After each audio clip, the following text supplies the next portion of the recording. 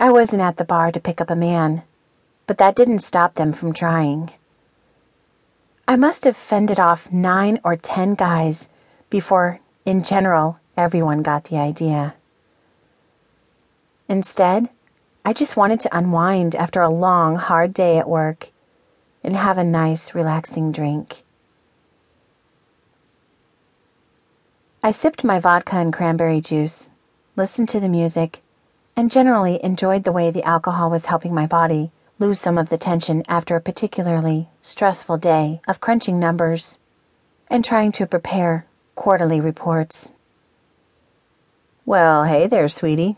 Boy, you got a body that just won't quit, don't you? I turned my head. The guy was good-looking enough, but he was one of those backwards-looking hillbilly types.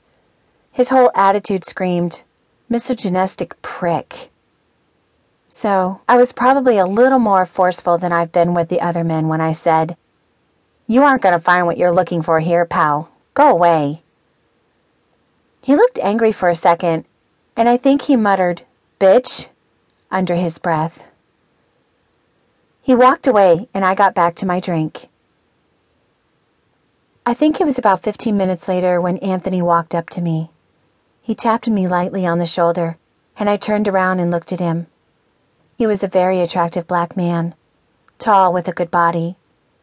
I had never dated a black man, and wasn't sure whether or not I ever wanted to try. But it was irrelevant, because I wasn't there for any man right then, whether black, white, orange, purple, or polka dot. So when he smiled and asked softly if he could buy me a drink, I politely declined and told him that tonight I was drinking alone. That would have been the end of it. Would have been all there was to it.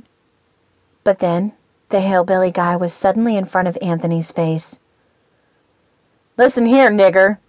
You don't come into this bar and start asking white women out." I saw red. I heard that word before, of course, and most of how I'd heard it was on television or in music, not said angrily or viciously. But when the hillbilly said it, I was livid. Anger flashed through my eyes, and then horror, because I saw Anthony's muscles tense. I suddenly had visions of the hillbilly with a broken nose or a broken neck. And as enlightened as our society was getting to be, I just couldn't imagine him sitting in jail for defending my honor. Or would it have been the hillbilly defending my honor in some twisted way?